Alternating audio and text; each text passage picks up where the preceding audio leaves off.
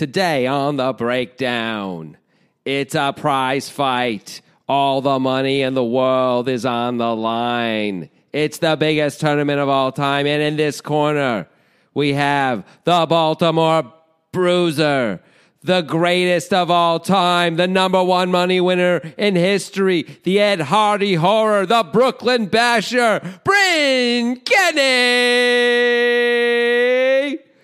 And in the other corner, it's Chinwei Lim. They play a hand that we're going to break down right now on the podcast. It is going to blow your mind. Well, it's pretty crazy anyway. We're going to do it right now. Cue the music. Let's go.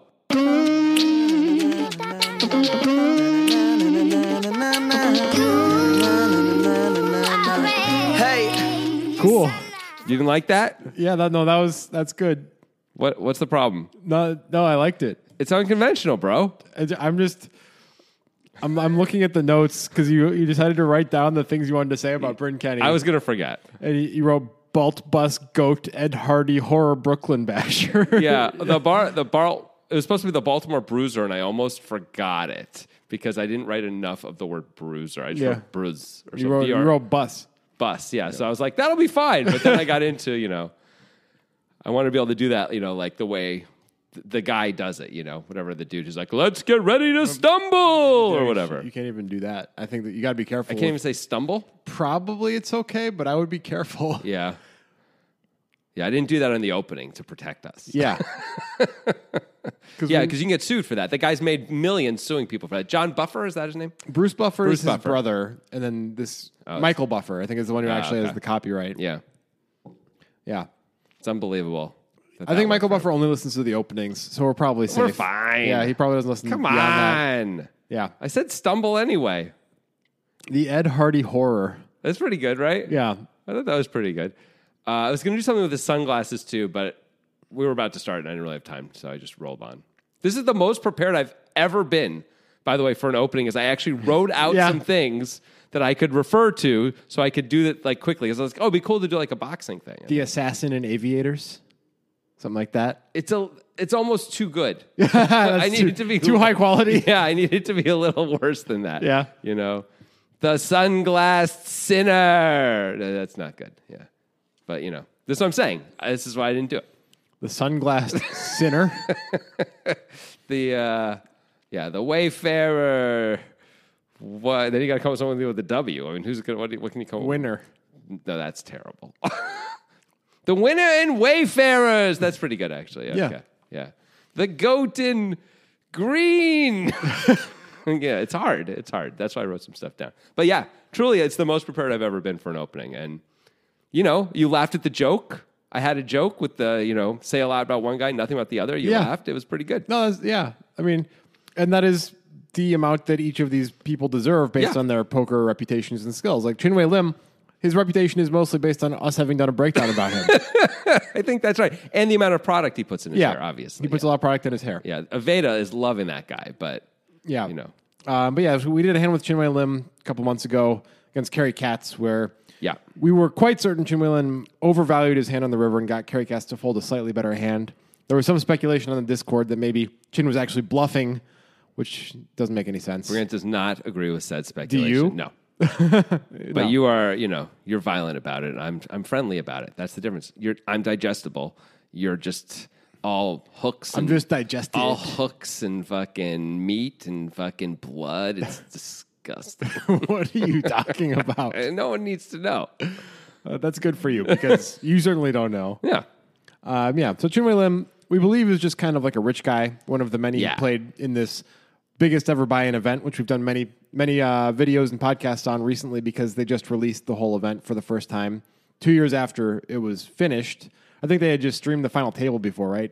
And now they're doing like full episodes. That's right. They turned it into a 10-episode produced thing, which seems to be doing pretty well. And we get a lot of suggestions on it. So there's some good hands. Obviously, we're playing for very high stakes. Well, yeah. So Bryn Kenney is still the number one guy on the money list. How much is he ahead of number 2 Justin Bonomo by?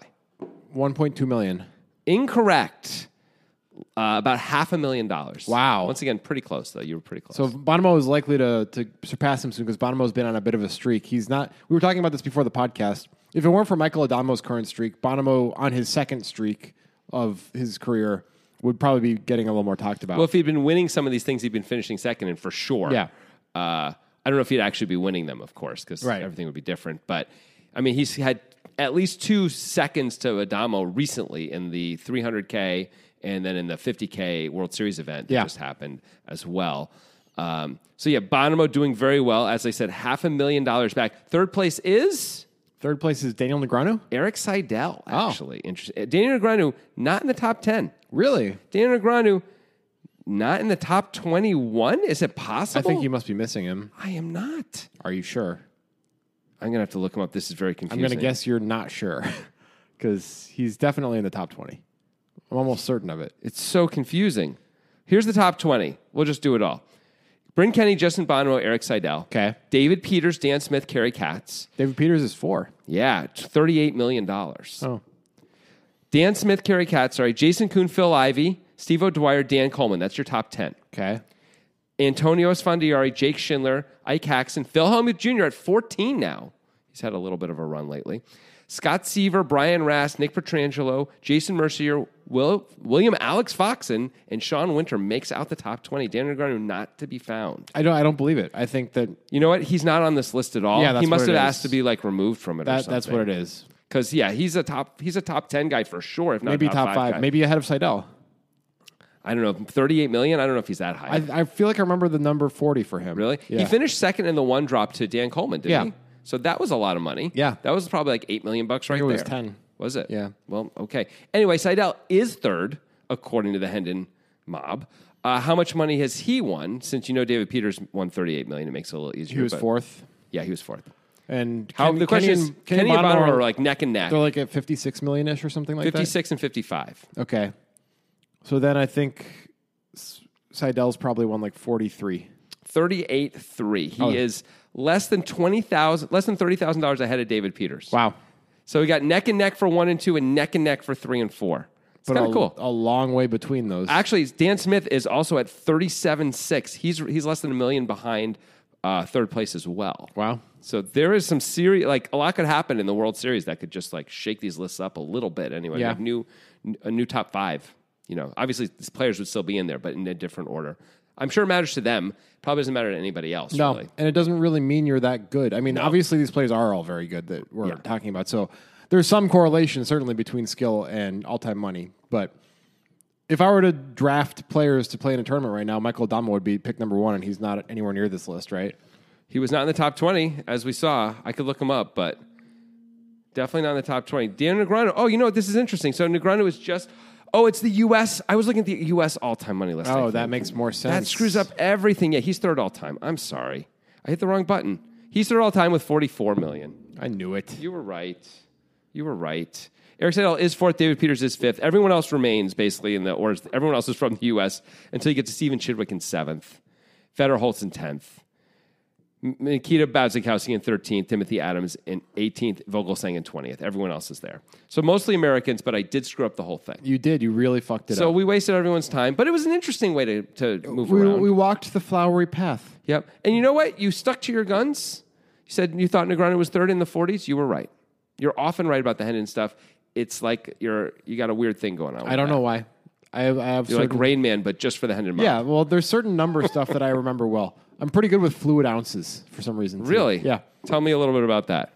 I just know how many fluid ounces are in different types of bottles pretty quickly. It's because of all the beer you've drunk? That's part of it.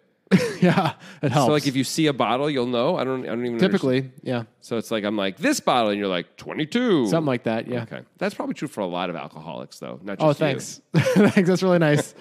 What, is that a put down now? I think socially considered a put down, yeah. To say someone's an alcoholic? Isn't it just a statement of fact or either it's correct or incorrect? Okay. Well, I'd like to claim it to be incorrect. Oh, okay. How about that? Sure. You're welcome to do that. So I'm the asshole, is what you were saying earlier. Yeah. Okay. Why wouldn't you be the asshole? I don't know. Hooks and maybe something that I'm going to have to blood. cut. Maybe something I'm going to have to cut from a future podcast that we put out that that we recorded last week is just like, if I could just put that out there, everybody would be like, oh, Jonathan is the asshole. Yeah, that, you're not going to win a lot of hearts and minds by saying there's a thing that no one's heard, but I'm telling you, trust me, Jonathan said something you've convinced me. Like. You've convinced me to release it. Then go for it. I don't care. I care the least. You won't care until you get canceled, and then you care. Mm-hmm. You're more obsessed with that stuff than I am. Let's move on. Yeah, you're obsessed with being canceled. What's with you today? How am I any different today than any other day? You have like this. It's not like, okay, there's some days where I come in and it's like, oh, Jonathan's fucking raging hot seat right now, and he's like angry about everything. It's not that. No. You just like, you turned on the dismissive switch is what you did. Oh, yeah. That's true. Yeah. Yeah, it feels fun today. I don't know. It's just amusing. That's all. It's not fun for me. I'm just being dismissive because it's funny. There's no other reason. Just so you know, there's nothing else behind it. Oh, people love that. I think the audience likes it. Why do you think they keep tuning in? They don't tune in for see, here we go again. They don't tune in for your intelligence. They tune in for me to be like, It's great. It's great. Yeah. This is the rapport that people love. Here it is. All right, so let's change monetize that. Let's talk more about these high rollers, because I always think it's interesting to compare the different top tier high roller guys. Cool. So is Adamo your number one pick if we're playing a 300K right now? Of course he is. He has to be, right? Where's Bryn Kenney? Because there have been times that he might have been in contention for number one pick, but I don't think in fall 2021 he's in that contention. The easiest we're going to do is talk about guys who are clearly ahead of him, right? Bonomo's 1,000,000% ahead of him. I'm putting Chidwick ahead of him. Yeah. I feel very comfortable Greenwood? doing that. I don't know. We haven't heard from Greenwood in a long time. My instinct is to put Greenwood ahead of him, but I don't know if that's correct. Yeah. I feel like David Peters has to be ahead of him. Probably. Jason Kuhn? Ooh, yes, but I'm not sure if I'm right. I feel like pretty sure about all those other ones. I'm not sure if I'm right about Kuhn. Other guys in contention, but I don't know about are Vogel saying, Mikita Badzikowski, Jake Schindler. Negreanu? I would take Bryn Kenney. Yeah, I probably would too. Yeah. Dan Smith? Yeah. It's a maybe. I put him below Bryn Kenney, but I mean, what if Federer suddenly is like, I'm playing? You might have to take Federer. I would, as long as I knew he was doing work, he was like for the last few years, like studying at all, I'd take Federer. But if I didn't know that, I guess I'd feel forced to. Like, obviously, this is all speculation because it's so hard to parse what actual skill is at these levels. But like, I think there's reasonable cases to be made for people like Igor Kurganov over Bryn Kenney. Yeah, and even like Timothy Adams. We didn't mention Alex Foxen, who's been in the top 5 GPI for years. Right. Like, how is he not ahead of Bryn Kenney? He probably is. Maybe he might be number one. He might be the best, but we can't put anyone ahead of Adamo. Maybe you're supposed to take Sean Winter over Bryn Kenney. Right. Like, who knows? Right. Yeah. There's a lot of guys. I mean, honestly, is Joe McKeon actually better than Bryn Kenney in these spots? Maybe. I don't think he plays as high, right? He plays like 100Ks max. I agree, but if he had the bankroll for it, if he decided, I mean, he could probably get put into it, and he does have the money if he really wanted to play. He chooses not to for whatever reason. Maybe because he doesn't think he has an edge. Right. Which is fair enough, and then I guess that would go against my whole thing here. I don't know, Sam Soverel, I don't think so, but he shows up, and he's done very well. How strict is the floor with angles? If they're pretty loose with it, then I guess you have to take Soverel over everybody because he's just going to basically take chips off other people's stacks during the break. Ali Msirovic. I mean, there's some guys here, right? Yeah. There's a solid 10 guys who are at least in contention to be ahead of Bryn Kenney, right, on this list. After that, it's probably not, right? Then you get to guys who are good, but I wouldn't put them ahead of Bryn. Not all guys. What about like Bicknell? Oh, Bicknell, yeah, sure. Yeah, Bicknell's got to be there at least as a possibility. Right. She's not clearly ahead of him, but how many? There's like 4 guys who I think who are Chidwick, Peters, Bonomo, Adamo are clearly ahead of him for me. Everyone else, I don't know. I agree. I think Greenwood might be clearly ahead too. Yeah, I'm not sure. I wouldn't put Greenwood clearly ahead, but I acknowledge that I might be wrong about that. It's tough. I mean, I'm sure if we got Daniel Negreanu to sit down and stuck him with sodium pentothal. Thank you. I was going to say that wrong. I believe he would say he's better than Bryn Kenney too. Yeah. I don't know, but that's my guess. Is that he doesn't think he's the best in the world, but I bet he thinks he's better than Bryn Kenney. Yeah. That's my thought. I could be wrong about that. I mean, Timothy Adams probably thinks he's better too, but we know that's not true. I mean, he might be. He's been very good. He has. No, especially lately. It feels like he's cleaned up a few, like the slightest bit of leak for him, and it feels like he's made himself a little tougher. I don't know if any of that's really true, but that's what it seems like. You're right. Trying to parse this stuff is so hard when everyone's so close and we don't have any objective measure except how much money have you won? How did you play that one hand when we can't talk to you in depth about your reasoning? Right. You know? There's a lot we're missing, and we're always going to miss with this stuff. Yeah. But that's what makes it fun. Also, I guess if there was an objective way to do it, then it's not fun to talk about. It's like, who's the best chess player? Let me look it up. It's easy to find Magnus out. Carlsen. Right. The end. Yeah. Everyone knows. And you can rank those guys pretty clearly, you know? Yeah. And, this guy's coming on. This guy's improving. But that's it. Like, Same with Go, right? You can know for sure. Go? Yeah. It's like Chinese. Yeah. the I Chinese didn't game. know they had rankings and stuff. Oh, for Go. that's like a pretty intense game. Really? Yeah. Okay. Yeah. Fair enough. It's like a really advanced version of checkers, yeah? I would be fraudulent if I was trying to describe it accurately. I don't really know anything actually, about it. Othello. I think it's actually more like Othello. Anyway, let's not get into it because Okay. who the hell knows? Anyway. Fair enough. Cool. That was a good little interesting conversation about. Yeah. And of course, as we've talked about in our podcast recently, it really depends on what kind, not recently, but in the past, what kind of tournament we're talking about. Because I don't pick the same people in the same order if it's the main event of the World Series of Poker. Of course. I picked Joe Cada number 1 overall in that situation. I think you have to still. I don't know if I would or not take him number 1 overall, but I understand your point. I mean, he has the greatest main event resume of all time. I mean, he just has 2 deep runs, though, right? In huge fields. Sure. Yeah. But I mean, like, that is very impressive. Plus lots of other large field success. Yes. Sure. I don't know. I might take Joe McKeon. But these, again, we're splitting hairs here, aren't we? Right. And I see your point, which is, yeah, I'd rather have Joe McKeon or Joe Cada over like Ali and Shirovich when I wouldn't take those guys over him in like this high buy-in small field event, right? I don't even know if I would take Adamo over them given the opportunity. Like his success has all been in these high rollers. Right. These guys like know how to play perfectly against Adamo knows how like the perfect game to beat a guy like Justin Bonomo and company. Right. But can he beat, Jimmy, Jack? He probably, I don't care. I mean, of course he can, but maybe his exploits are not as effective That's what I mean. at maximizing value as Joe Cada's. We're just talking about, of course he can beat those guys. Of course he's better than those guys. But is Joe Cada going to get the most chips out of every situation against Billy from Queens? Right. And the answer is probably. Yeah. Right. Probably. Like Adamo may have a mindset that's a little more go for it because you only have to get through 40 players. And if it's the main event, you got to get through 10,000 or 8,000 or whatever. And you can't go for it every time. Right. You will not make it. Right. And I'm not saying Adamo goes for it every time. Of course he doesn't. But he takes every spot that we see almost. Right. Almost every spot. And you can't do that as much in the main event, I don't think.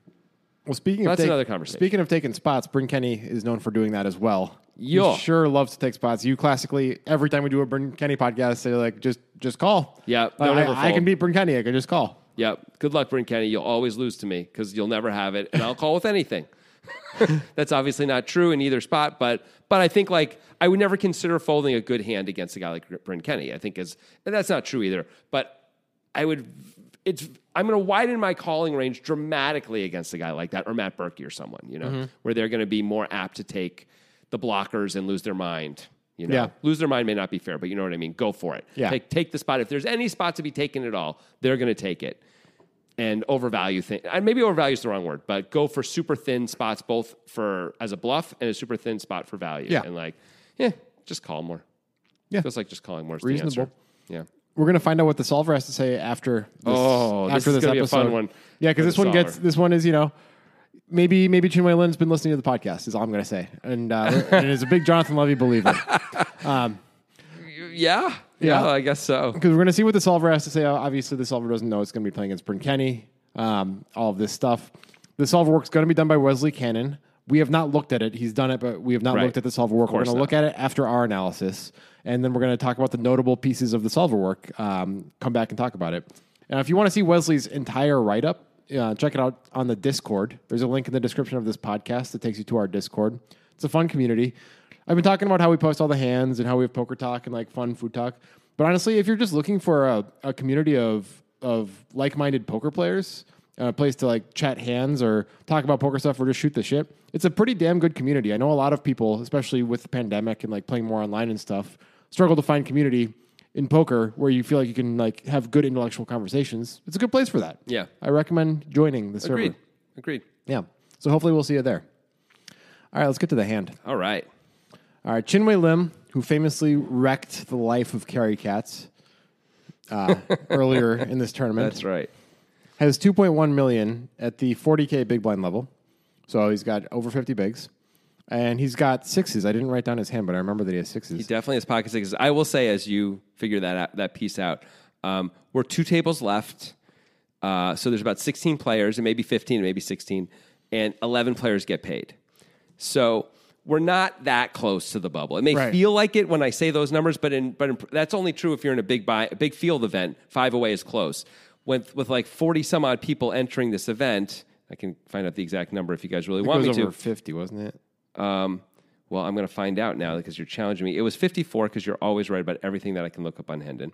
But with 54 players, being 5 off the money or whatever it might be, that's 10% of the field. Yeah, it's going to take a while. It's going to take hours and hours and hours. Especially if these stacks are among average stacks, which I think they are, like 50 blind stacks. It's going to take a while. Yeah. So I don't think anyone should be thinking about the bubble in any real way yet. It shouldn't be affecting anything. Yeah, I agree. Hey, by the way, I forgot to mention the old Mark Testat suggested this. Hey, he's a lawyer. He's a lawyer and a poet. That's right. Yeah. He actually is. He's the Australian. He won some poetry competition in 2007 in Australia. Poet, lawyerette. Yes, that's well said. You know what I mean, right? Yeah. Like Mark Testart, you have a way with words. He suggested on Discord, because he's made the switch from Twitter to Discord. We do have a suggest hands section there. Of course we do. And you should go suggest hands there. Don't be afraid. Don't be afraid. You can do it on Twitter too, but come to Discord. It's better. All right. So, Chinwei Lim, 2 sixes, black sixes, opens to 85K from the cutoff, 2.1 million. Sure. Bryn Kenney, on the button, has the same stack as Chinwei Lim and 10-6 of hearts. This can't be a call if you're a good player, right? Never in a million years would we call. Should it be a 3-bet, though, or is this just a bad combo to 3-bet, even though it's kind of pretty-ish? It seems like a terrible combo to 3-bet. Yeah. We don't have any blockers. We don't really... It's very hard to make a straight with 10-6. We need to do exactly 7-8-9. And Jack-10 is kind of a common call of a 3-bet hand, so that you can sometimes get some serious reverse implied odds in that situation. The good suited 10s are probably calling our 3-bets. Ace-10, King, maybe King-10, maybe Queen-10, maybe Jack-10 suited are all calling. Jack-10 and Ace-10 for sure. It wouldn't surprise me to see the other ones called too. Yeah. Because what I can tell you is, and this isn't going to give anything away since the hand continues, Chinwei Lim is going to call with 2 sixes. Yeah. So that means he's probably calling with Queen 10. He's probably calling with King 10 suited too. I'm really surprised Bryn chooses this hand to 3-bet. I don't understand why.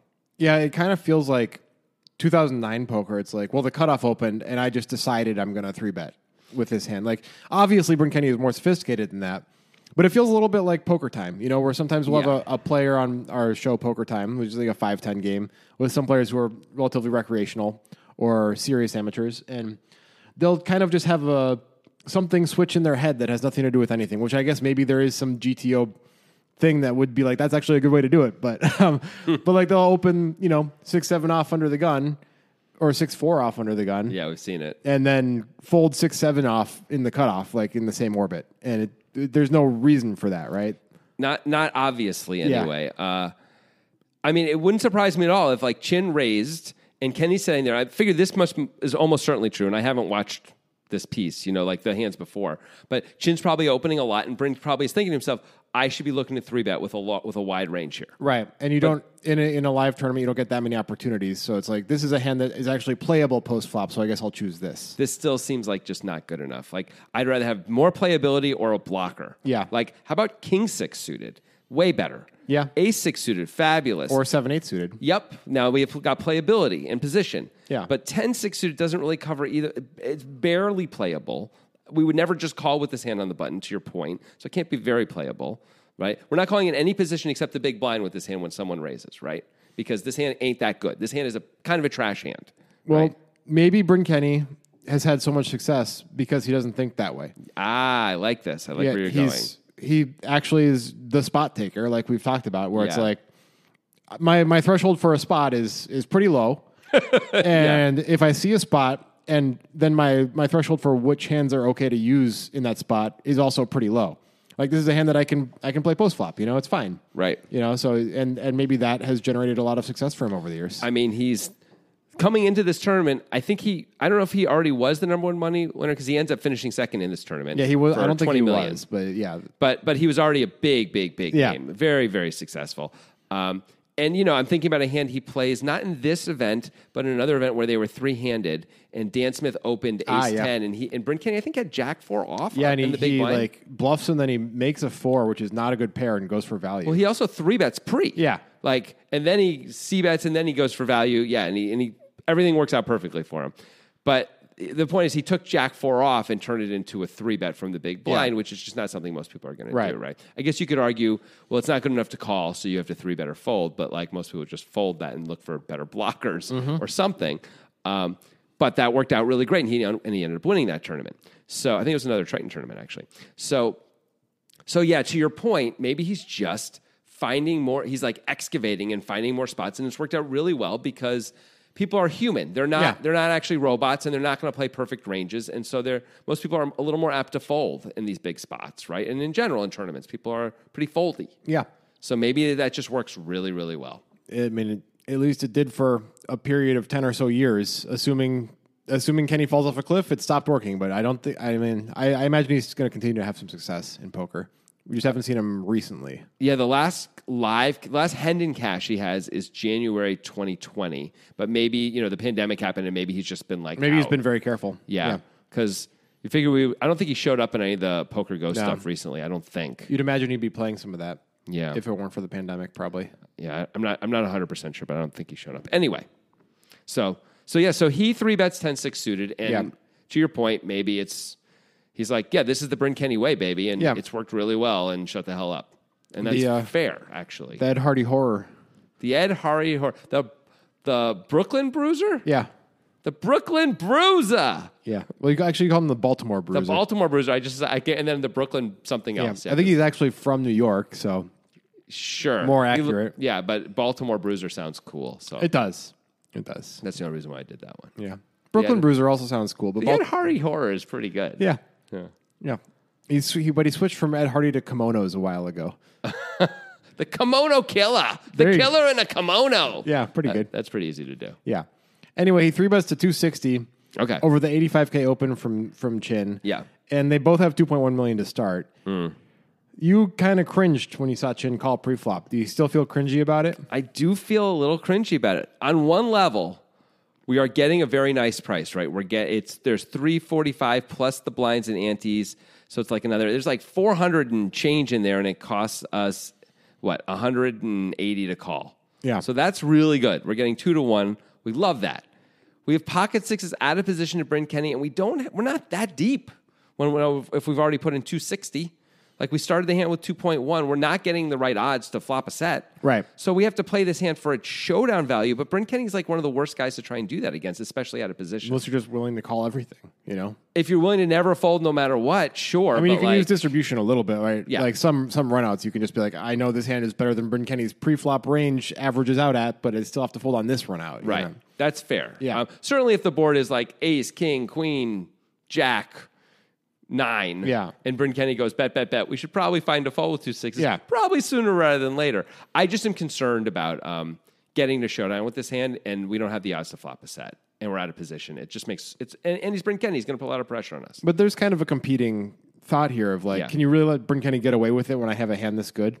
And 4-betting feels bad. Yeah. No blockers. Game theory disaster to the max to 4-bet this hand in this spot. I mean, I think we have to let Bryn Kenney get away with some stuff, and being out of position sucks. And he's, we really can't extract value easily, and we can get value extracted. And so we may have to, raise, fold some okay hands, not great hands. If we had 2 10s, that'd feel really different. Yeah. Of course, we're not going to fold 2 10s or 2 9s, or even 2 8s. 2 6s just feels like it's just hard to imagine that many scenarios where we're going to be able to comfortably get to showdown where we don't flop a set. Yeah. And if that's the case, I'm just worried about how this actually plays out and if we can actually make this profitable for ourselves. These are all fair concerns. I can see the desire as a player like Chin, who's just kind of recreationally playing this thing, to be I can't let Bryn Kenney fold out 6s here, and 4-betting feels awful. So right. So I call because it's good enough. Yeah. I think obviously if we're much deeper, this is an easy call, of course. If we're much shorter, we can jam a lot. I think if we have 30 blinds or less, we can just jam on Bryn Kenney with his hand and hope it works out. Yep. And unless we feel like he's been tight for some reason, Yeah. then we can decide to fold. But yeah, in general, jamming is probably fine against Bryn Kenney. Yeah. When you're 30 blinds or less, but we ain't. Nope. We're over 50 here. Anyway, chin calls. Okay. 620 in the pot. I mean, it's not horrific or anything, but No. I don't like it. That's also how people describe nitrogen sports. Not horrific? Not horrific. Which, that doesn't necessarily mean it's just one level above not horrific, right? It could mean that it's excellent. And that is what they Right. mean when talking about nitrogen. That absolutely true. Yeah. So, you know what they have? Yeah.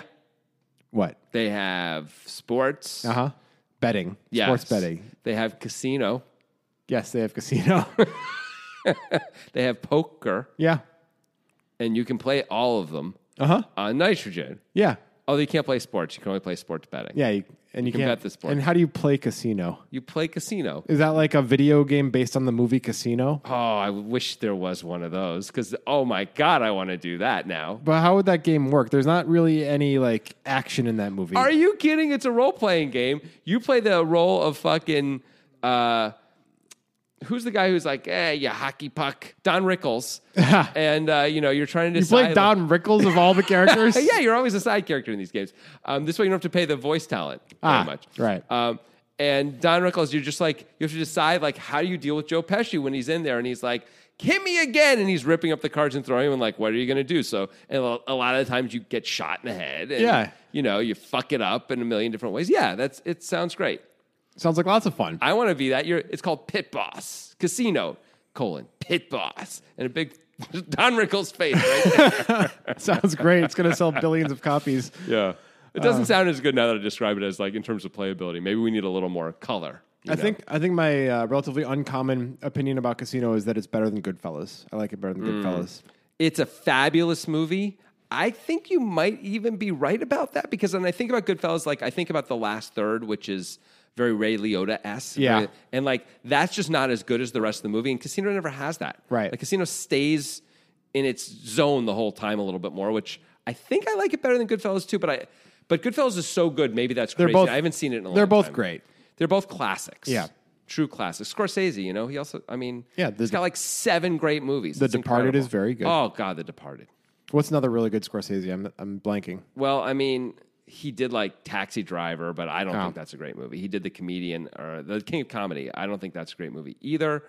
He did Shutter Island. I don't know if that's a classic, but that's really good. I actually haven't seen it. Oh, it's really, really good. He's just the man. All of these movies are available for rent on Nitrogen Sports. It's a lie. That's not true. It's but a lie. they have something that, Netflix doesn't have, which is the Poker Guys Monthly Tournament. That's right. Classically, At least for now. Netflix refused to do the Poker Guys Monthly Tournament no matter how many emails we sent them. Yep. They were like, we want a sponsor. We're like, you have to have the monthly tournament. Nitrogen was the only one that was like, we care enough about your players, your audience, to do that. We're going to do that. Netflix was like, fuck the audience. We just need some subs, yo. Yeah, we just want friends. We want to put friends back on here. Yeah. They really do. Anyway, Nitrogen's monthly tournament that is the Poker Guys Monthly Tournament. It's called the Automatic Overlay Tournament by Jonathan Levy. Yes. Because there's always an overlay. 40% at least of the prize pool is contributed by Nitrogen. You got to use the link in the description of this podcast when you sign up, or you don't even get to watch Casino on Blu-ray.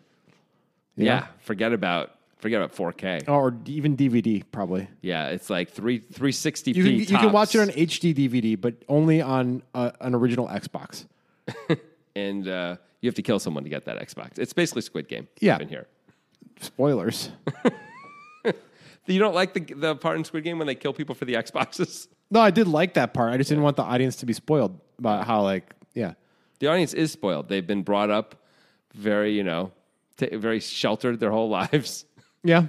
Given anything they wanted, they're absolutely spoiled. Well, obviously, we're talking to a privileged crew because, this podcast, I think we're charging $1,000 an episode. It's hard to remember. To listen. I don't even know. So, congrats if you can pay those 4 figures to listen to this. But here you are, And if somehow you didn't pay $1,000, you owe us $1,000.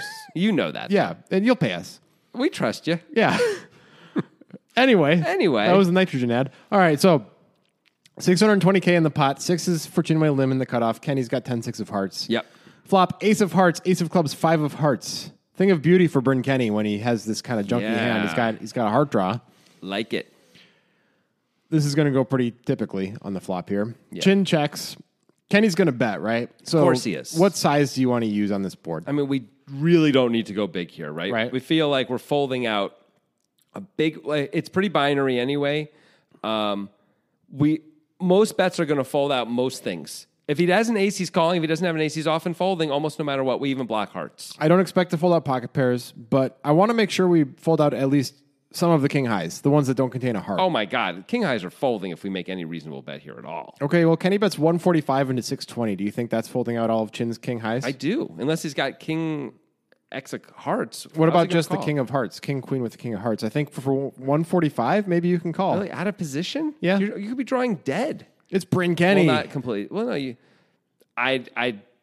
well, maybe he's going to do it. I think that's a losing strategy to call with king, queen with the king. Then you of like hearts. Kenny's sizing of 145. I really do. Yeah. I really do. I think it's good. What do you think? I kind of want to go 200, just to be Really? sure that a player like Chin, who seems a little loosey-goosey, doesn't call with his king highs. But we've got like easy barrels on the turn with 2 hearts on the board. Like we can really continue. But if the difference is 55K between folding out king high and not, I want to make that different That's bet. fair. I guess I just think 145 is going to fold out king high, and that's the question, right?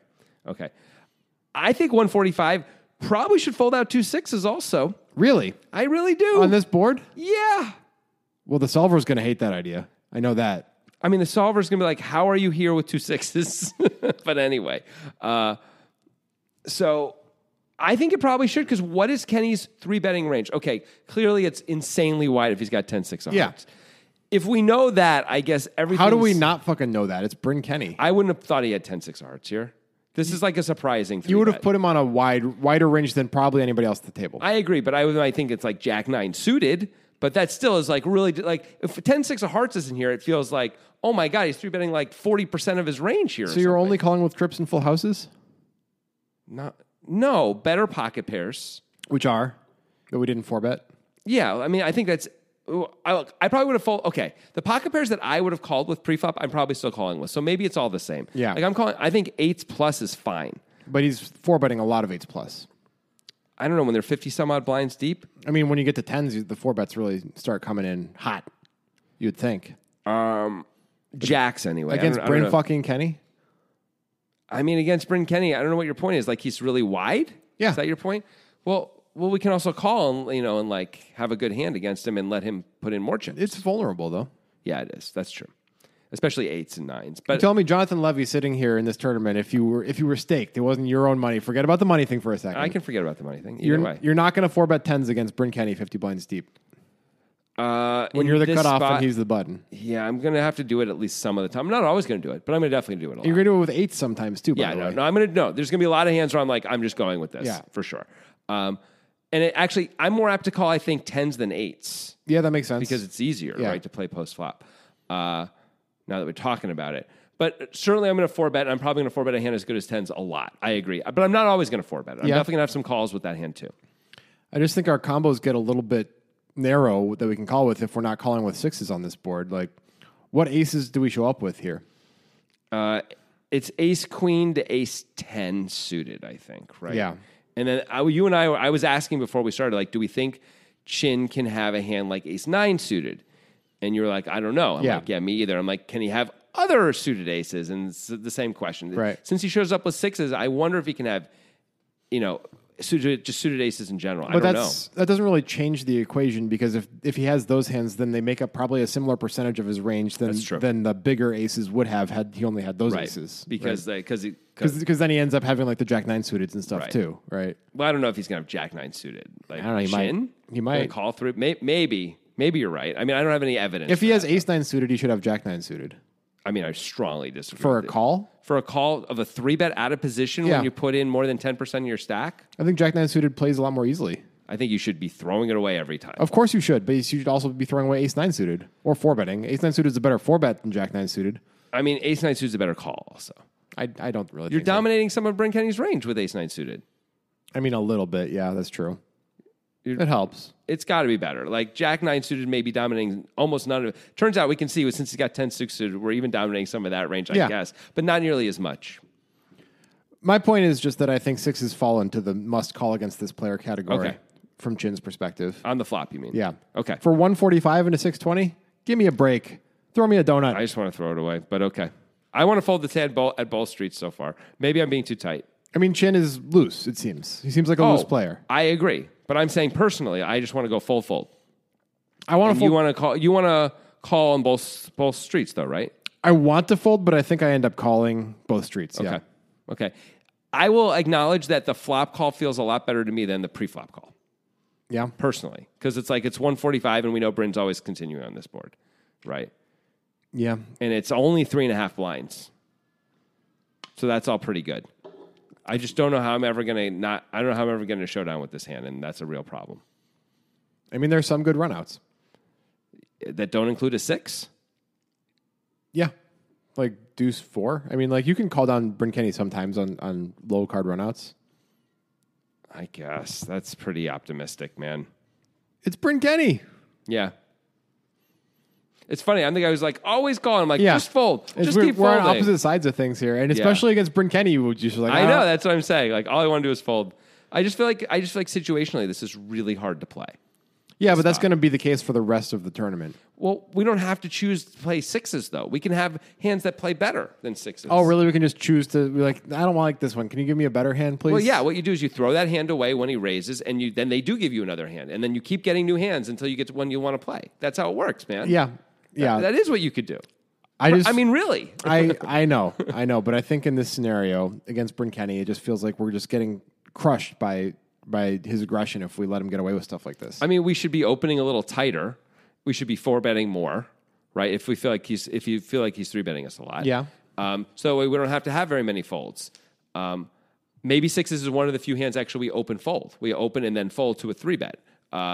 And a lot of the hands we're just like, we're really not getting out of line though. And we actually tighten our range up a bit. So we have very few of those. We have to have some of those too. Yeah. I mean, I think folding 6s preflop is probably correct, but I just can't bring myself to want to do it against Bryn Kenney. Right. You know? If we're in position, I'd feel really different about this. I think the flop is clearly a call. I think that's very obvious. I just feel like, man, we're crushed a lot. It's only 145, man. It is only 145. As I said, I feel like better about the flop call than I do about the pre-flop call. If Bryn Kenney bet 300K, I think I fold. But for 145... he's never going to bet 300K, so you're never going to have to fold. Great. Let's see a turn card when we're way ahead. Sounds good. When we're way ahead. Well, if we know his hand, we're way ahead, yeah. I mean, Bryn's got a lot of 8-trip aces, right? Like, a lot. He has a lot combinatorially, but they don't make up a huge percentage of his range, which is really what matters. When we see he's got 10-6 suited, that's clearly true. And it's Bryn fucking Kenney, so we see he has 10-6 suited by looking at his kimono. We understand that. I was surprised that he shows up with 10-6 suited here. I'm just telling you, that's surprising to me. Okay, you're dumb. Congratulations. See, that's not nice. Yeah, well, sometimes you got to flip it around on Levy when he's... I would never say something like that to you or act that way towards you. Far worse things to me. Never once in the history of this everything have I done that. The history of this everything. Yeah. Okay. I think you're going to lose some hearts and minds with the way you're talking to me right now. I don't think so. I think Team Lev is getting bigger and stronger all the time. To actually bring it back to poker, and I think this is an important point that I don't think a lot of people recognize, and I think maybe you're falling victim to this too. Sure. Is you're counting combos instead of percentage of range in some cases. See, I mean, I hear what you're saying.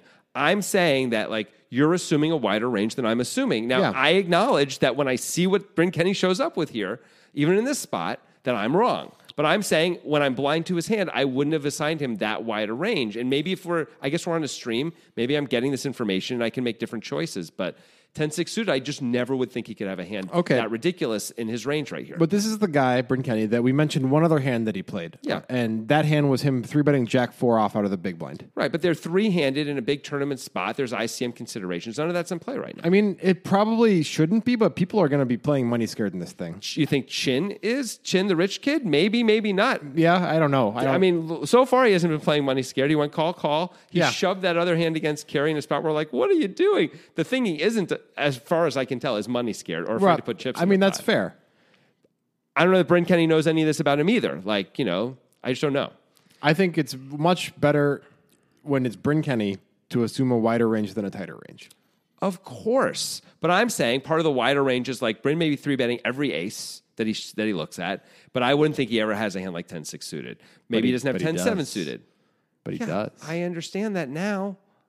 What I don't what So what you're what's the assuming disconnect here? So the disconnect is that you are creating a universe and saying that is the universe that is reality, and I've seen a deviation from it, and therefore, okay, now we can say this is okay, without acknowledging that you are just going based on your assumptions. Everything in poker is assumptions. Right. My assumption is Bryn Kenney is 3-betting these types of hands. Fine. So we disagree so we're assuming different things. So what does that have to do with anything though? So like, then you would play a wider range against him and I wouldn't because I don't have that assumptions. What's the problem? Like, so, okay, I'm clearly wrong about my assumptions. I'm acknowledging that from the beginning since we see he's got 10-6 suited. How are you ever going to call Bryn Kenney down like you want to if you only have aces and kings? I'm going to have ace 10 suited here. I'm going to have, Jack, Jack. I'm going to have whatever. And I'm going to be able to go call. And you sound like Phil Hellmuth right now. I'm just going to show him the nuts. I mean, I'm going to have, if he's going to 3-bet me a lot, I'm going to call a lot with good hands that play well post-flop, that are easier to play, especially when I'm out of position. And I'm going to call down with a big chunk of them and place it. And it's not really about going call, by the way. It's really about on the river when he makes some cool big play, not being fascinated by that. Instead of just putting the chips in because, come on. Like, that's a lot of it. Like, we've seen, and I'm going to use this one guy as an example, but like Matt Berkey on that one cash game hand where Bryn bet, Berkey raised his flush. Yeah. And Bryn bet a straight and there's trips also. Yeah. And then Bryn 3-bet the straight, and we decided he was bluffing with that. It was like kind of a perfect bluff, right? And Berkey folds the queen high flush. The board was paired. I mean, it's not like it's crazy, but against a guy like Bryn Kenney, to me, that's a super easy call, right? Because he's got a whole whirlwind of stuff. To me, that's where his range is wider. Turns out it's wider everywhere. That's fair. But like, I'm trying to talk about if I'm in game, where I'm coming from, not when I can see his hand. That's all. So like, that's where I would have been coming from. I just don't know why you start from that place with a player like Bryn Kenney. I mean, I just wouldn't have thought he could have a hand. I know. I hear you saying. I don't know what I hear you saying that. It's just like, I just don't know why. I mean, I don't know what else to say except that was my set of assumptions. Right. Like, I would expect him to have potentially every ace, maybe even a lot of cool suited stuff. Just to me, this is like uncool suited stuff, and I wouldn't think he could be that wide in this field and think he can get away with it. Probably so uncool that it is cool, though. I mean, that's the kind of shit a guy who wears Ed Hardy shirts probably thinks, right? And guy who has the most money won of all time ever. Currently, for how much longer? 44 hours. Yeah, maybe. Ish. Maybe. Yeah. So number 2. Yeah, for now. Terrible. You know what they say, you're the first loser. Yeah. Is that what it is? I think that is something that people say. Yeah. It's not a smart thing to say. No, it's not. Especially when there's different prizes for different positions. When you've won $55 million and you're like, you're the first loser. It's like, it's a pretty good spot on the podium. Yeah. Yeah. Pretty nice. Anyway. Back to life. Kenney bets 145. Chin calls. Yeah. I think ultimately we're both okay with the call. Yeah, I'm okay. I mean, yes, I am. If I might be in this spot, I might find a call too. I don't know if it's right to, but I might find a call too, to be clear. Pot's now 910K. Turn is the king of diamonds. Okay. So I'm concerned that Chin still has king high in his range, but I'm not sure if he does on the flop from Bryn Kenney's perspective. What do you think? I feel like it's pretty damn unlikely. Okay. But I've been getting everyone's range wrong the whole time, right? I don't think he does. I just feel like on this board, like you're just folding king high. That isn't the king, queen of hearts or whatever, Not king, queen with one heart? You're not going to call that? I just don't think we're deep enough. We're out of position. I just don't think we're going to do it. You ended up being okay with the call of sixes, right? I mean, don't love it, but I'm okay with it. But you would probably flick the chip in if you were vaulted into Chin's seat and you bet I don't know if I would or not. Okay. Well, I'm not saying I would. I might just fold. All right. I would not. Yeah, you've made that very clear. Do you think that king, queen with a heart is potentially a better call than sixes on that flop? Oh, that's a cool question. That's a really cool question. I guess it has to be, doesn't it? Yeah. Yeah, because we can jump ahead of a bunch of stuff and we can pick up a heart on the turn. Yep. The problem, of course, is every time we pick up a heart on the turn, we're going to have to figure out how to play it. Yeah. It could get pretty complicated because usually what these players do on the turn is they size up. Like, so what are we going to do now? Yeah, no, I know. It can get rough. But I guess that's a problem for another day. That's true of sixes also. I mean, we're folding, I assume, if he sizes up on the turn, right? Sure. A lot of the time. Yeah. Yeah. But with king, queen, like, the one thing that you miss out on is is like you still get to win with sixes if he hits a 4 or a 5, if he has like 4-5 suited, or not a 5, sorry, like 3-4 suited or something. Right. It's a 3 or 4. Right.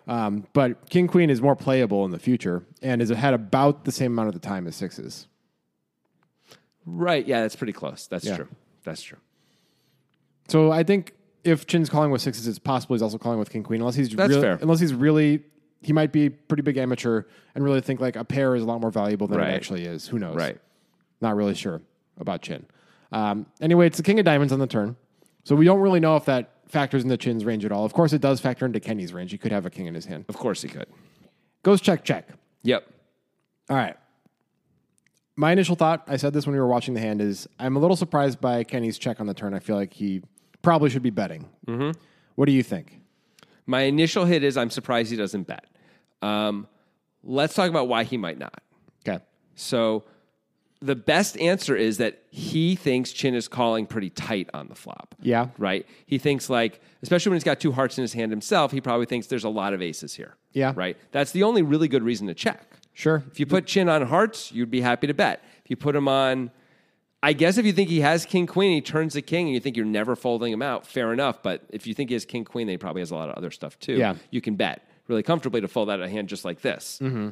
It seems like Kenney doesn't think a hand like sixes is here, or based on his check. Or he doesn't think it makes up enough of the range. Fair enough. Yeah. Fair enough. But that means he thinks Chin is not calling with very much except trip aces. He thinks he's got a lot, at least enough trip aces that like it's not worth betting here. That's the only possible reason I can think to check, because this feels like a very obvious bet here, right? Yeah, it does. Let's assume for a second, a slightly tighter range for Chin pre-flop than maybe we would have said. Like, let's say he doesn't call with ace-9 suited, just for a second. Sure. Maybe he doesn't. I don't really know. Yeah, he might not. Ace-10 suited is one combo. Yep. Then he's got, because Kenney has a 10. Yep. And well, no, there's the ace of hearts is on board. Oh, right, so you're right. 2 combos. 2 combos of ace-10 suited. Ace-jack off and ace-queen off and suited are both going to be 4-bets some of the time from Chin. Ace-king is almost always a 4-bet. Yes. So, like, he doesn't end up having that many combos of aces available at all in the beginning. That's an interesting point. Yes, that's fair. That's fair. Maybe Kenney thinks he's calling wide pre, but then folding a lot on the flop with his non-aces. Maybe. Because then now we're talking about now ace-9 could be in there, maybe other suited aces. Yeah, I mean, if there, you think but Chin, he thinks like pocket sixes is gone. Or maybe he's been playing with Chin for a long time and he knows that Chin has every suited ace available to him. Like he has ace-4 suited, he has ace-8 suited, he has all of them. Yeah, and Kenney's like, I'll take one shot and see if I can fold out everything else. Oh, yeah. You called. Now you have a lot of suited aces here, or a lot of aces. I'm just going to take my equity rather than get blown off the hand. That would be why I think that's the path to checking making the more sense, is that like Kenney assuming that Chin has a lot of aces pre-flop. Yeah. Because I mean, Kenney's got such a massive range advantage right now and equity. Right. Like, we'd love to put those two things together and fold out a bunch of stuff. Yeah. But if you think like 2 8s aren't here, right? And you think king, queen, well, I guess king, queen's probably calling anyway, so it's not a good example. But like queen, jack isn't here, queen, jack suited isn't here or whatever. Maybe suited is the wrong word, but you know what I mean? Like there isn't much here. 2 7s isn't here. Then you're just like, what's the point of betting? Well, I don't even think those have to not be here. They could be here, but if Chin also has all of those suited aces, I think then it's not enough. Okay, if he's just got a huge amount of aces, yeah. But if we think that's true, then why are we betting the flop? I guess we're trying to follow. We have new information jack, now. 10. We have new information now. He called the flop. But there's not too much left. If you think he's got all these aces and he's calling king, queen, and he's calling all these pocket pairs, what are we like? What actually practically are we folding out that's calling our 3-bet pre? Jack 10, queen, jack. What else? You mean on the flop? Yeah. I mean, if he has all the suited aces, he probably has like 4 5 suited too, and that would call the flop. God, that'd be really bad. But maybe he can have it. Yeah. I mean, I don't really know. I mean, 4 5 suited is calling the flop anyway. But I see what you're saying. 6 7 suited or whatever. Yeah, it's the same idea. Because of course the flop is ace 5. Because we have such a massive range advantage, I mostly just want to bet here. I think that is typically my idea as well. But we know that Bryn Kenney, if anything, is an expert exploitative player. Yes. Right? So he's going to know his opponents really well. Yes. In order to make those exploits. Agreed. So I assume there's some Chin-based reason that he's checking back, because from a typical like random online opponent perspective, it's like, yeah, this is definitely a bet. Maybe this goes back to what you're talking about, wanting to size up a bit on the flop. Like maybe if he makes it 200, this is a clearer spot where you're like, oh, I have a clear check back. Like, let's take the equity. This guy's got trip aces all day because I bet 200. Yeah, maybe so. And maybe at 145, it's a little less clear. Maybe I don't know. I'm not saying that's a mistake, but maybe it sets it up for it's a little harder, trickier for Bryn to play in this spot where I gotta believe a second barrel here is going to fold out sixes almost always. I would think so. I would think so. How could it call again? I mean, I just don't see how it could. I don't think so either. Yeah. But either way, Chin gets to see a river. Okay. Goes check, check. Yeah. That river is the 9 of clubs. Doesn't help anybody. No. Got ace of hearts, ace of clubs, 5 of hearts, king of diamonds, 9 of clubs. Yep. All right. Is there any reason for Chin to bluff? Well, we might be able... Okay, can we fold out 2 jacks? 2 jacks might play it just like this. I think if we bet big enough, we should be able to fold out 2 jacks. 9, 10 in there if we bet like 500 or more. So we could target, 10s, jacks, queens, 8s, and I guess 7s. We could target all those pocket pairs and bet enough. Do you think we can ever fold out king, queen, or king, jack? Because those are the types of hands that Kenney could definitely have with this line. Right, and then do the check back. Yeah. I think we could fold out king, queen, or king, jack with a heart in their hand, at least some of the time. Yeah. I don't know otherwise if we could or not. I think a lot of it depends on how many aces Kenny's checking back on the turn. Because if he checks back with aces with some frequency on the turn, then he can fold some of his kings. I mean, he should be checking back his bad aces on the turn a lot, right? You think so? I would expect that a fair amount of the time anyway. Like, the ace 7 suiteds of the world, right? Like, yeah. Isn't that just a check usually? Usually. I mean, you could bet to deny equity and to get but then you're just going to check the river anyway. Like, yeah. You're not doing it really for true value except to extract value from the hearts, but they may blow you off the hand or put you in a terrible spot at least. I wouldn't say blow you off the hand. He may call, but a really bad spot. You probably have to fold. Yeah. Ugh. So that's a good reason to check. Yeah. Like ace 7. All right, so what are we talking about here? If Chin should bluff with sixes. Yeah. I mean, it feels like Bryn hit the king a lot, right? When he checks a turn. I mean, 10s, jacks, and queens, to your point, also make perfect sense. I think we should bluff with sixes, now that we're talking about it. I feel like sometimes we're just ahead anyway. Yeah. But that way we don't get bluffed ourselves, because if we check, we might just get bluffed off this hand. Right. I like betting and bluffing. Yeah, Let's we can definitely rep ace 10 plus. Absolutely. Yeah. Absolutely. If we had king, queen, would we go for value? Maybe small value. Seems unlikely, and I don't like that as an idea. I want to be able to bet bigger. Okay, I like that. Yeah, because we're trying to fold out queens. We're not trying to get called by queens, right? So we bet bigger. We say, I've got ace 10. You have king, queen, or a bad ace. I say like 550, 600 into 9, 10. Yeah, that feels like a very substantial bet that Bryn's not going to love with anything but trip aces. Yeah. And even trip aces. If it's not a good trip aces, he's not going to love it. He's going to call, but he's going to hate it. Yeah. But he's calling a7 when he checks back the turn. Probably, yeah. I don't see how he isn't, because he could put us on hearts. Yeah. Or something like this, I guess, too. Yeah, I think bluffing is a pretty interesting idea with sixes. I wouldn't have, when I saw the hand play out, it never occurred to me to bluff here. But I really like a bluff now that we're talking about it. We don't block anything that we want to block, but whatever. Well, we don't have hearts in our hand, but that doesn't help us, to your point, does it? Unless the king of hearts is in play, which it could be. King, queen of hearts could be in play. Yeah, but when we have two sixes, it doesn't matter if we block the king of hearts. Of course, it's impossible to do that.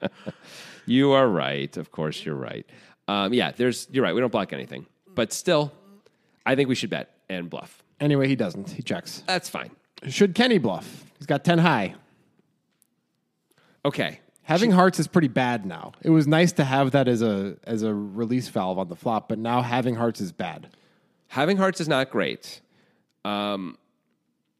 It's weird that Chin checks again, right? Because now it's like, so you don't have an ace, so you have a 5. You have a 5 or a pair. I mean, it kind of looks face up, right? It is what it is. It's like at best you have a king, at worst you have a 5, basically, or something in between. Can I get that to fold? Unless Chin is really trappy, which we don't really know. Yeah, that's right. So should Bryn try and fold out that range? Because basically that's all we're attacking when we got 2 hearts in our hand, right? I mean, we might be able to fold out slightly better hearts once in a while, but... Yeah, but of course we block a lot of his most common hearts with a ton of hearts. Queen Jack is like the most obvious hearts. That's the one that's left, yeah. That's about it. Maybe queen 9. Yeah. Nope, the 9 comes at the river, Right. so that doesn't even matter. Well, we might be able to fold out queen 9. That'd be nice. That's true. But then we're just targeting one pair of hands anyway, though. So Yeah. we were already talking about that piece. So this is kind of tricky because we didn't bet the turn. Right. So we could slow play some really big hands, but Would I don't know if our opponent's going to give us credit for that. Also, now maybe our opponent isn't thinking at this level, but we probably wouldn't slow play any strong hands on this board, right? Probably not too We'd often. probably bet this really strong. If we had ace king, we're probably betting that in the turn, hoping the guy's got trip aces and just has to go call. Right? Trying to get maximum value. Let's win all of it. Like, why wouldn't we? This is the tournament to do that. And if you're ever going to max value, especially against the rich guy who's clearly a calling station, right? Yeah. Like, let's go. It's just hard to imagine we ever have king or ace king or even ace queen here. Or Okay. I mean, even ace jack, I think we're betting the turn. I am curious if this is a spot where Bryn Kenney leveled himself into thinking that his opponent was thinking on his level, kind of like our friend Robert Brewer is famous for doing. You know, like our friend Robert Brewer, we've talked about him on the podcast before. He's a very good exploitative poker player. Yes. But he sometimes assumes his opponents are thinking on the same level as him and makes plays accordingly, and sometimes it really doesn't work out. It's like, just do the obvious thing sometimes, man. It's okay. It works really well. That's why it's the obvious thing. Right. And I wonder if Bryn Kenney did that here because he bets 335 into 9-10, and it feels very clear to me that he's trying to rep king-queen. King-queen or a bad ace trying to get called by like king-queen. Right. But basically the same value. Yeah, and I don't like that against an opponent that you don't put on a similar level to you. I think it's possible that with Chin, you should just be more price sensitive and be like, you can't call if I bet 600, you know, instead of trying to tell a good story by betting the right amount for king-queen. Right. Like Jason Kuhn is going to be here with his 2 9s, not 2 9s because that's a full house, but 2 10s or 2 8s and be like, well, I obviously have to fold now. Yeah. Like, I can't beat anything. Right. Right. But against a guy like this, it seems we're not going to be successful. Now, against sixes, this bet's got a good high degree of succeeding, right? Really good chance. But against the kind of range we're trying to fold out, which is sixes is one of the worst parts of that range. Yeah.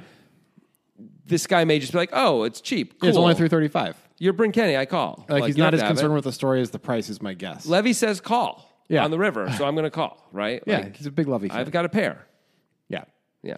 Do you agree with my assessment? I do. I like that. I like that a lot. It Kenney feels like he went one step too far against this opponent, and he needs to be a little more villain specific here.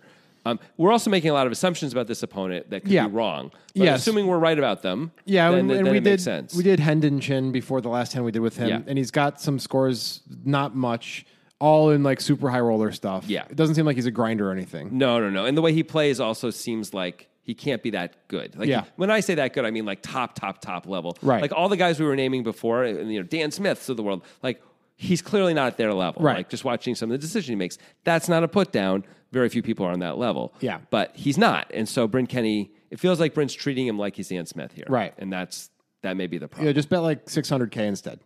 Or check. Or give up, yeah. Giving up's fine too. It didn't work, it didn't cost you that much, or you should maybe take a really big swing. Right. I think once you check back the turn, whether or not it's true about your range, in most of your opponent's eyes, you're going to limit your value range and make it less successful of a bluff on the river. Yeah. Yeah. I like sizing it up here too. It's just going to work too much, right? He's just going to sit there. And I don't know if he's really going to do this, but we've seen people do this where they just start counting all the hands that are beating them, even though it's like, well, I would never bet that much with this hand. And they're like, well, pocket sevens beats me, pocket eights beats me. And you're like, I mean, okay, but obviously I'd be bluffing with sevens and eights if I bet this much. I wouldn't be, a 9 just beat me. It's like, I would never bet this much with a 9. I'd never bet with a 9. I would happily check it back. Yeah. A king beats me. It's like, but I never bet king queen with this size.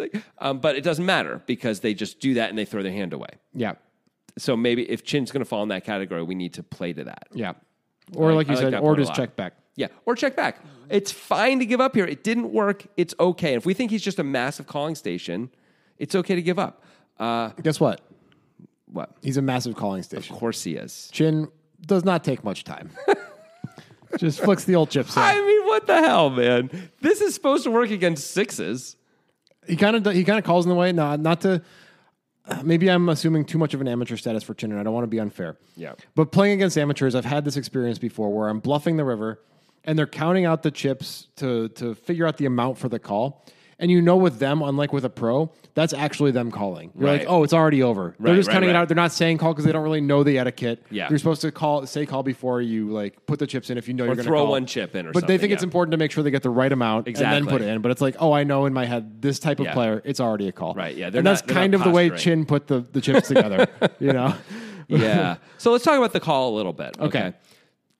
Good price. Getting a good price. Getting a good price. And maybe he's like, this is not a good story. Like, what are you supposed to be betting for value? But it doesn't feel like that's what's going on because he calls so quickly. It feels more like he's just like, you're Bryn Kenney, I don't believe you. Which, you know, that's the Jonathan Levy way. Yeah, I just wouldn't, not with this hand. But yes, that is the Jonathan Levy. Is it better to call with this hand or jacks with the jack of hearts?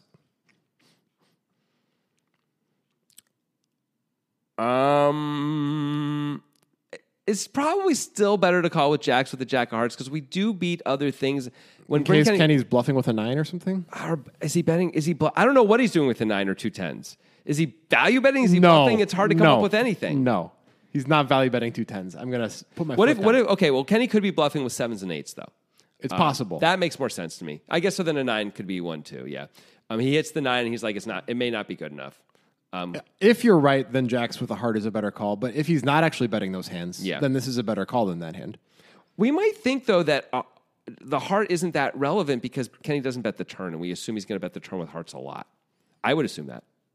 I suppose that makes some sense, but he's an advanced player. He's going to have some checks with hearts. Of course he is. It's clearly better to not have the heart than to have the heart overall. It has to be. Yeah. It has to be. Yeah. And maybe that's part of why Bryn also checks the turn, by the way, which we didn't even talk about, is like then it's harder to put him on the heart if it comes in. Yeah, that's true. That could be part of it. That's true. And maybe he thinks he can get more value that way. So he only gets there a little bit of the time, but he thinks it's harder to get the fold because the trip aces are there a lot, and he gets paid more when it does come in. So then it just makes sense to check. I can sort of talk myself into that. I could talk myself into that too. Yeah, I don't know. Like, it's possible this isn't that low in the distribution unless we have a lot of trip aces. If we're going to bet all of our trip aces on the river as Chin. I mean, if we have all our reasonable kings with the king of hearts, yeah, there aren't that many of those though. Really, it's just king queen, right? Otherwise, it's suited. Maybe anyway. king jack. Yeah, king 10. We could have king 10 of hearts. King 10 of hearts. Yeah. As Bryn, we know we can't have that, but from Chin's point of view, we can. Yeah, but we probably not king 10 off, but maybe king jack off. Right. Those are in. Yeah, not king jack off. Maybe king. I don't know. Maybe we can. I don't know. King queen king jack. I don't know. Probably king queen off. You know, if we're going to call the flop, we probably can call with that. If we're calling with 6s, we probably have these two. Yeah. I'll grant you that. Yeah. So then we can have it. Okay. Yeah. So obviously those with a heart, without a heart. I don't know if we get here without a heart. We don't get here without a heart. We have to have a heart in our hand to make that call on the flop. So is this hand better than any of our king jacks to call with? Because we don't have any king jacks with a heart. Without a heart, excuse me. We have to be sure that Kenney's never going for thin value with queens to even consider that idea. Yeah. Are we sure? Not sure. I'm not sure. But that's really thin. Yeah, it's Bryn Kenney. Yeah. He bet that 4 on the river against Dan Smith. That was about as thin as it gets. It got called by ace high, and it was a huge pot in that tournament. Yeah, you're right. So I don't know for sure that he doesn't have queens here. Like, I think probably Chin just called because it's Bryn Kenney and he wanted to call. But I'm wondering if he lucked into a good hand to call with. Maybe. I mean, it would be really bad to lose to a bluff here. Yes, it would. And that's possible. It's possible, If Kenney but has 7s. It doesn't feel that likely. It's like sort of likely, but not really likely. I mean, Kenney might not feel the need to bluff, or he might think like, you have a 5 sometimes, and I can just check it down and beat that 5. And it's hard to come up with other pocket pairs I'm beating. Turns out 6s is there. Yeah. But like, I guess if 6s are there, 4s, 3s, and deuces might be there too. They might be. And now we can come up with some stuff. And 10s plus, like you said, are almost certainly a 4 bet. And 9s might be a 4 bet. Even 8s might be a 4 bet. I'm Bryn Kenney. Yeah. Maybe. So then, like, 7s are an okay check back, and then it isn't a bluff. And then a 9 is an okay check back, too. Yeah. There's a lot going on in this hand. Yeah. There always is. Anyway, Chin calls, Chin calls. Is right.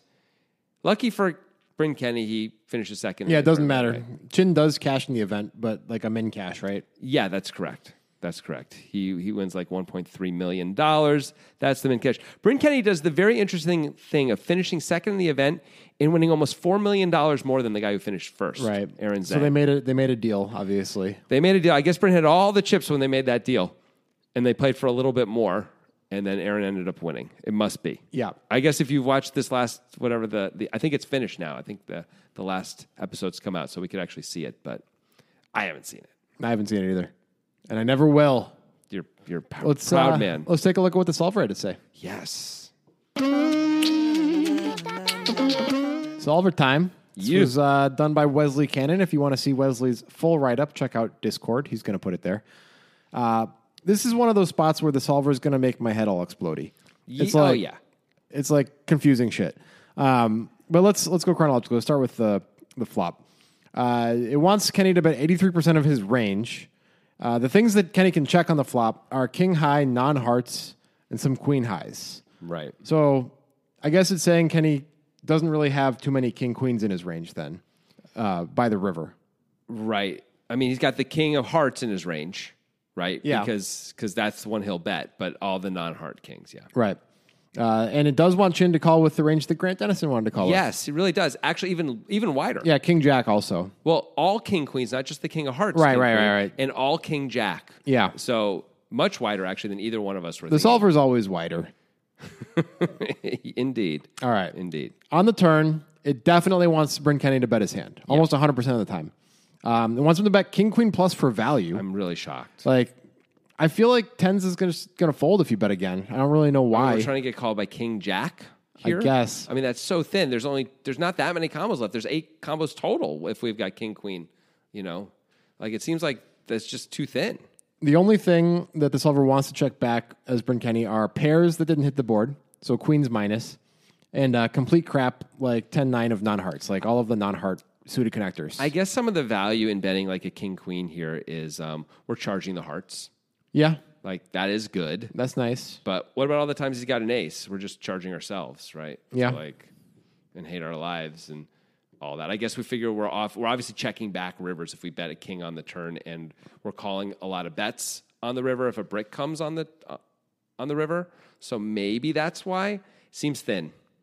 But this is what the solver wants to do. We don't have to do it. Thank goodness. Yeah. I don't want to. No. All right, let's get to the river. Okay. Kenney is supposed to bluff. Solver wants him to bluff. We got here this way. Mm-hmm. Okay. He can value bet as thin as tens, which is to your point of wanting to call with jacks more than sixes. Oh, yeah, that's right. Although that's only 1 pip, but it still, is. 6 combos. It helps your case a little. Yep. At the very least. Here's the explodey head part. Get ready. Because I'm not even sure if I'm going to remember exactly how this works. We're going to do our best. All right. We're going to do it together. So we were pretty clear that we thought it was better to call with 2 black sixes than if we had sixes with a heart. For sure. Yeah. It actually wants Chin to call with sixes with a heart, but not without a heart. Yeah. This is all based on the assumption that the solver would do is bet all flush draws as Kenney on the turn. Right? That's important because we know Kenney isn't doing that. But if it's solver versus solver, the solver is going to bet all of its flush draws from Kenney's position on the turn. Yep. That means that when we have a heart, we don't block things that we need to block anymore. Right? That's kind of how it works because we end up having twice as many bluffs of 6x suited in Kenney's range with this line when we have a heart than when we don't. Because Kenney would have bet the heart on the turn and that's no longer an available bluff. Right. Yeah. So having this heart in our hand is good to catch bluffs. Right. On the river. Because he's got his suited sixes. He's got twice as many suited sixes. Like 6, 7 of diamonds. Right, that he was going to check the turn with, but now feels obligated to bluff the river with. He's got 6, 7 of diamonds and 6, 7 of clubs instead of just 6, 7 of diamonds. Right. Whatever And he doesn't have 6, 7 of hearts because he would bet that on the turn according to the solver. So that's the thinking we think. Yeah. Is that there's just twice as many combos of 6x suited out there that Bryn is going to feel forced to bluff with some of the time. So that's kind of the head explodey part. And also, this is based on all of these very specific assumptions, which clearly in this case are wrong. But even if they're not 100%, but Bryn's going to bet his flush draws a lot on the turn, we think. Yeah. Right? So probably there's going to be more bluff combos for Bryn if we have a heart in our hand, which is an interesting thing that we wouldn't have thought, right? Right. So that still goes to the solver's point. Yeah. Assuming Kenney pulls the trigger with those hands. Yeah. You know. Well, he did go for it with this hand, so. He did. So probably, although he took a weird line with this hand anyway, checking the turn, betting the river, and betting small. But I think we should assume he's going to do that at least some of the time he's Bryn Kenney. I mean, ultimately in real life, though, I would expect Bryn Kenney to be more likely to bet 6-7 of diamonds on the turn than this hand. I think the reasons that you gave for him checking back on the turn make some sense. We don't want to get blown off the hand, and we are deceptive now. We might be able to actually get some value on the river, whereas 6-7 of diamonds can just be a pure bluff. I mean, yeah, these guys don't really like making turn pure bluffs very much. They're not really into that. Yeah. They rarely do that, right? Once they've bet and been called on the flop. He bet so small, though. He bet small, but still, it means that, Chin has something, and they almost always want to have equity of some sort, and 6-7 is a no equity play. And yeah. You have to have some give ups. That's often the ones you put in the give up pile as the no equity plays. I suppose. Anyway, head explodey. Yeah, some weird stuff happening up in this place. Yep, and now it's time for you guys to go be weird on your own because we're done. Music is my sunlight, and all I need is one mic, and I can show every single MC how it's done right. Every time I come by, I'm bound to leave them tongue-tied. I'm sipping on liquor, a quitter is what I'm not. We got one life, and I took a minor break, but I'm back to claim the throne, and gonna be traveling the globe, and still have time to make it home.